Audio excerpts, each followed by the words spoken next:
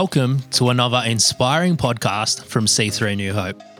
For more information about our church and its locations, please visit our website at c3newhope.com.au. As a family, Ali and I, a few years ago, we decided to pen to paper a few thoughts that would help us in our family in order for us to make decisions and to live our lives in a way that we felt that we were on track.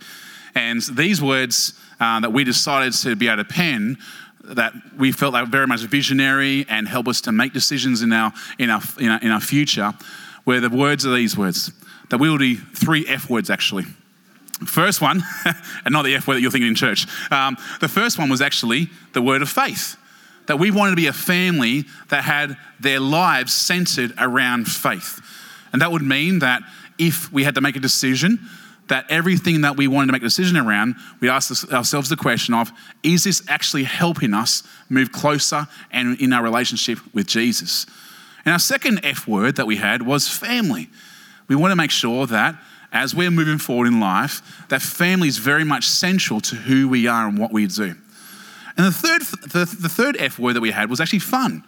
We wanted to get out there and have fun as a family. We wanted to experience and enjoy life's creations. I'm a guy that believes that God's called us to live life and life to its fullest. That our world around us is very much there to be enjoyed and be experienced and be able to be seen. Yesterday, our family, we went to the zoo yesterday. And it was Oliver's first birthday, and so we thought we'd take him along, and we went to the zoo, and Oliver was interested for about 4 minutes, and suddenly all the animals and so forth were completely ignored. But we had a great time as a family getting away and having some fun. The same kind of thought here for us as believers is I believe that we actually can have some things that will help position us in order to be able to live a life that is well suited and well living for Jesus. And I've got a few thoughts here today that I want to be able to share with us. And I think we've got our pens coming up the front at some point. If we don't, I might just keep on moving on, which is all good. I've got 3 thoughts, 3 sort of ways to be able to believe that God's calling us to live as disciples of Him. Our church, we've been called to be able to go and make disciples.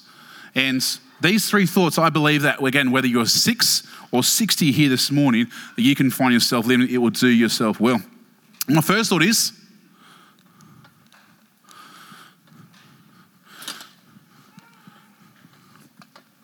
follow Jesus. Follow Jesus. It was interesting to me that actually Pastor Andrew's last message last week was actually where I wanted to start here this morning. That we are called to indeed follow Jesus. The second area is become like Jesus.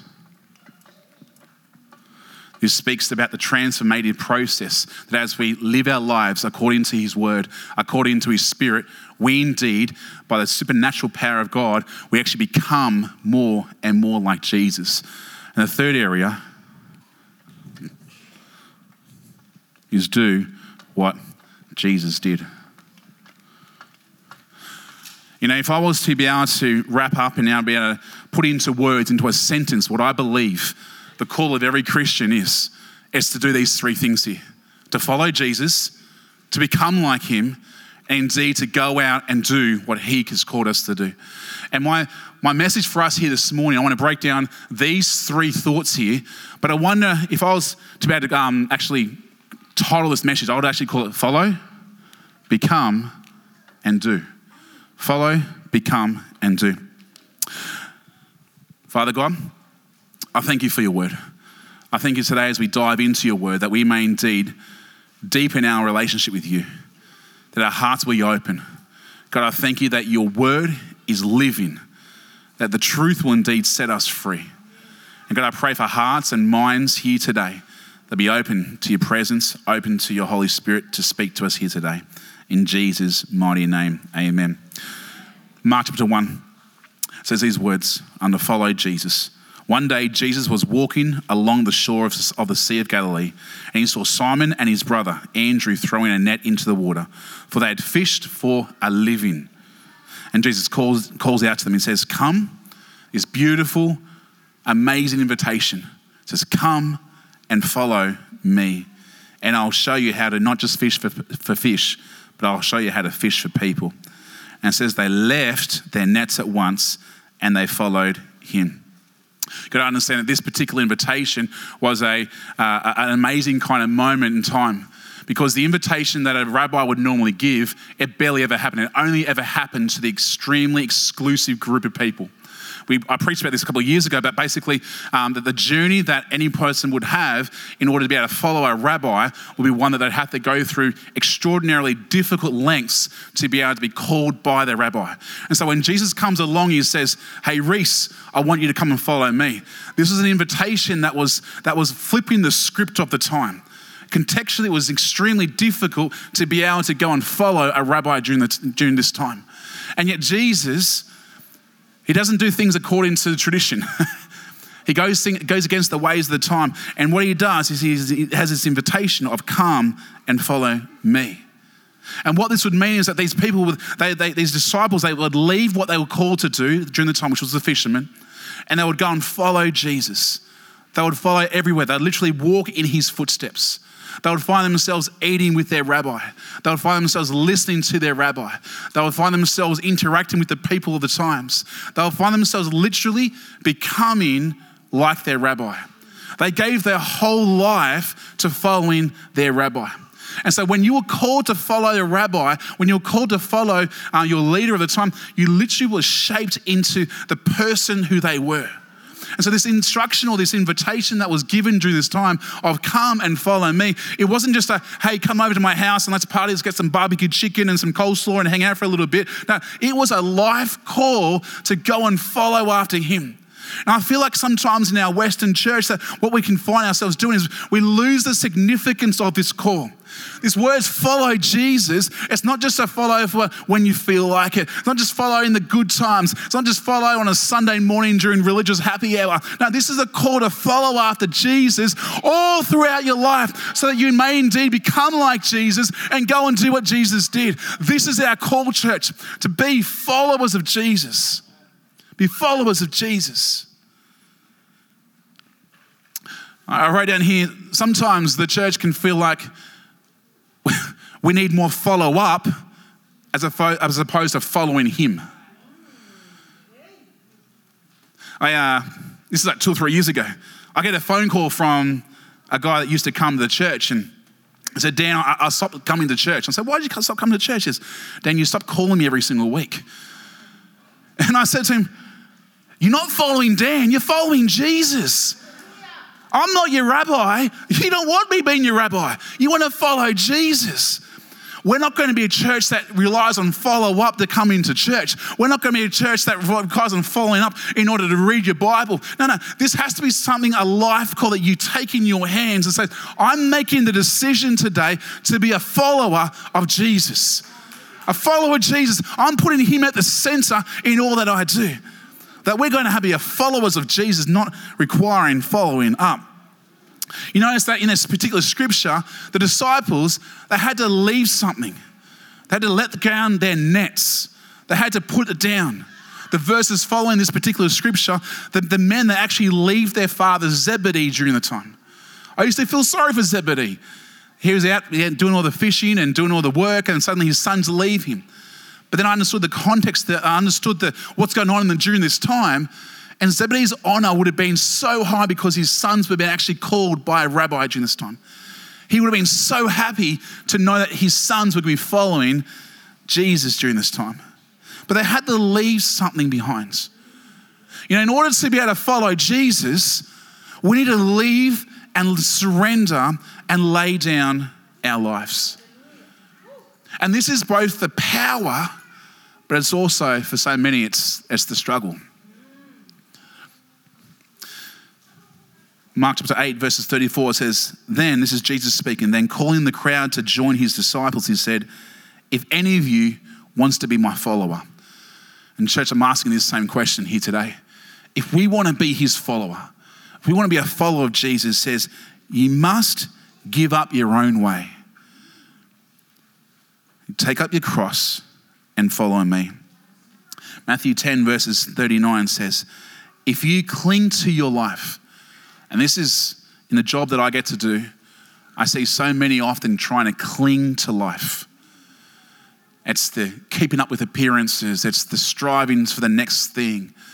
And often there's a clinging, a striving, a heartache, and it's exhausting for so many. They cling to life and you will lose it. But if you give up your life for me, you will indeed find it. And this is the beautiful picture that God gives us, that as you surrender your life, you will indeed find your life. And I wonder here this morning, if there's people, even as you listen to this, maybe there's some things that we need to let down so that we can indeed pick up the things of God. Maybe there's dreams, maybe there's calls of God that's upon your life here this morning that we're trying to juggle too many things. You ever seen the guy trying to juggle too many things and things just fall down? I believe God's even speaking to some right here today. It's time to let go. It might be let go of the unforgiveness, let go of some of the anger, let go of the striving to do things your way so that things work out nice and neat. But God, I'm handing over my life to you. Must give up our own. You know, discipleship, and this is the picture of discipleship right here. If discipleship always starts with a commitment to follow Jesus. Let's go second one. Become like Jesus. Become like Jesus. You know, easily one of my most favorite things that I get to do in my job is to be able to see transformation take place in the lives of believers. Easily the most favorite thing. They'll get to hear the stories and the testimonies of people saying things like, I was once this, but because of God, I am now this. I was once going down this pathway, but because of God, I'm now going down this pathway. And hearing the stories of people's lives being transformed by God. You know, I'd say to people that if they haven't been transformed from God, I ask them, are you following Jesus? Are you following Jesus? Because the hallmark, some of the fruit of what takes place as we follow Jesus is that there is a transformative process taking place. That there's a shifting inside of taking place in people's lives. And so following Jesus, you know, I've had a chance to be able to walk with a young lady in our church and basically through a discipleship process. And I haven't asked her this morning, so I won't use her name, but she'll know who I'm talking about right now. And she said, Dan, I've come in with like a heaviness of my heart, a heaviness in my soul, a heaviness in my mind. She shared stories about how anxiety literally filled her every day of the week. Right at the start when I said, hey, I believe you can be healed from some of these things. You can be set free from some of these things. She said, Dan, I couldn't even imagine a day where the heaviness in my mind was not there. And as we committed to following Jesus, as we committed to doing things his way, as we committed to open up our lives to the power of the word of God, a testimony she gave to me a few weeks ago, she says, Dan, my mind is clear. My heart is light. And now I have a chance to be able to be set free in Jesus' mighty name. In Jesus' mighty name. Our journey, and it is a journey. Our journey is indeed to be as followers of Jesus, we should be becoming more and more like him. I love the scripture from Ephesians chapter 2, verses 10. It says, for we are his workmanship. For we are his workmanship, created in Christ Jesus for good works, which God prepared beforehand so that we should walk in him. I love this thought that we are Christ's workmanship. I love that he goes to work in us if we're willing. I love the picture of even Jesus as the carpenter, that he shapes and molds things. He shapes and molds our lives. My prayer is that we will indeed as a church not just follow after Jesus, but what will happen is that we'll become more like Jesus. That what will happen is that inside of us, we start having the fruits of the Spirit to start sprouting everywhere. That we start to have more love in our lives, that we start to have peace flowing into our worlds, that we start to have patience where we used to always get angry and impatient.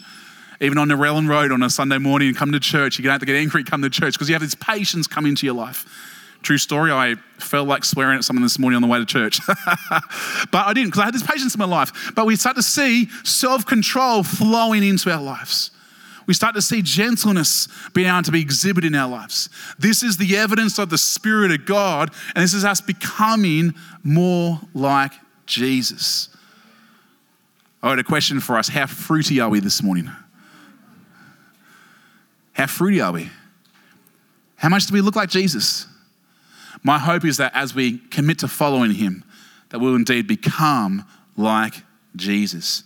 The third point, you're almost there, kids. You're doing really well. I have not seen any paper airplanes come down so far, so that's all good. The third area is do what Jesus did. Church, we live in a world right now that's desperate for Jesus. Desperate for Jesus. I'm praying that we are indeed a church that does these three things. We find ourselves following Jesus, becoming like Jesus, and indeed doing what Jesus did. And maybe a good question to ask here this morning is, well, what did Jesus do? What did Jesus do? What are we then called to do as we have been shaped into his image, shaped into his likeness? Well, Luke chapter 4, which is possibly one of my most favorite scriptures in the whole of the Bible, it's quoted from Isaiah 61. It says, "The Spirit of the Lord is upon me, for he has anointed me to bring the good news of the gospel, good news to the poor. He has sent me to proclaim the captives be released, that the blind to see, and the oppressed, that they will be indeed set free." This is what Jesus did. And I love the fact that the Spirit of the Lord comes upon him. And this takes place when Jesus is getting baptized by John the Baptist. He's been dunked in the water, he's come out of the water, and this magnificent moment takes place in history where the Bible says the heavens, they open up.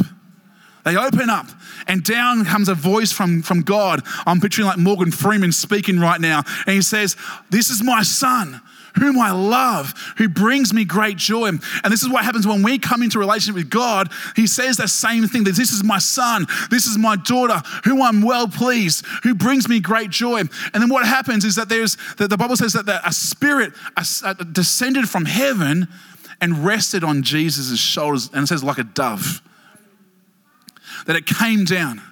And this Spirit is what indeed anointed God or Jesus to go out and do the works of the gospel, to go out and do the works and see the lives transformed. And it's that same Spirit that the Bible says that lived in Jesus Christ, that raised Jesus Christ from the dead. It lives in you and me here today. And so this is the same Spirit that we're called to go out and do these things. We're called to go and reach people for the lost. We're called to go and see people's lives transformed, to see people healed in Jesus' name. This is what we're called to do, church. You know, it's one thing to follow Jesus. It's one thing to become like Jesus. But we're called to go out and see the world transforms. And I wonder if we can be a church that perhaps raises our eyes to a world that desperately needs the gospel, that desperately needs to see lives transformed.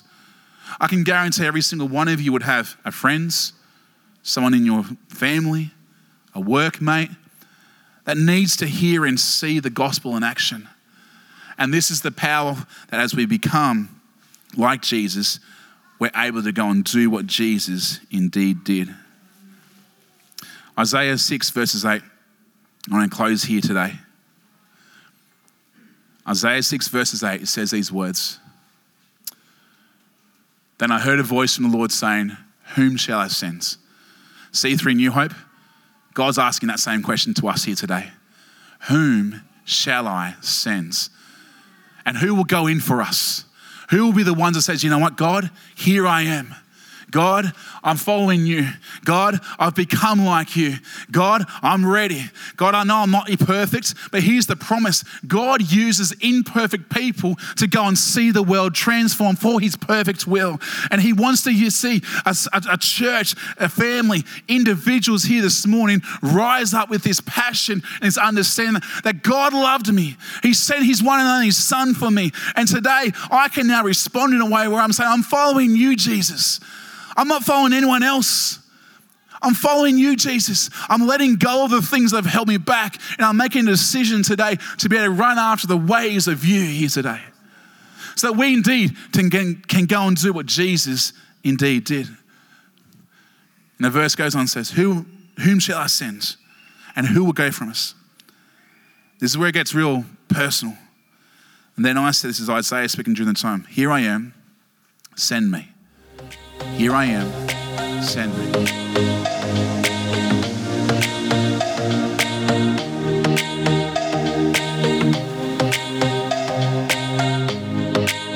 We hope you've been encouraged by this message.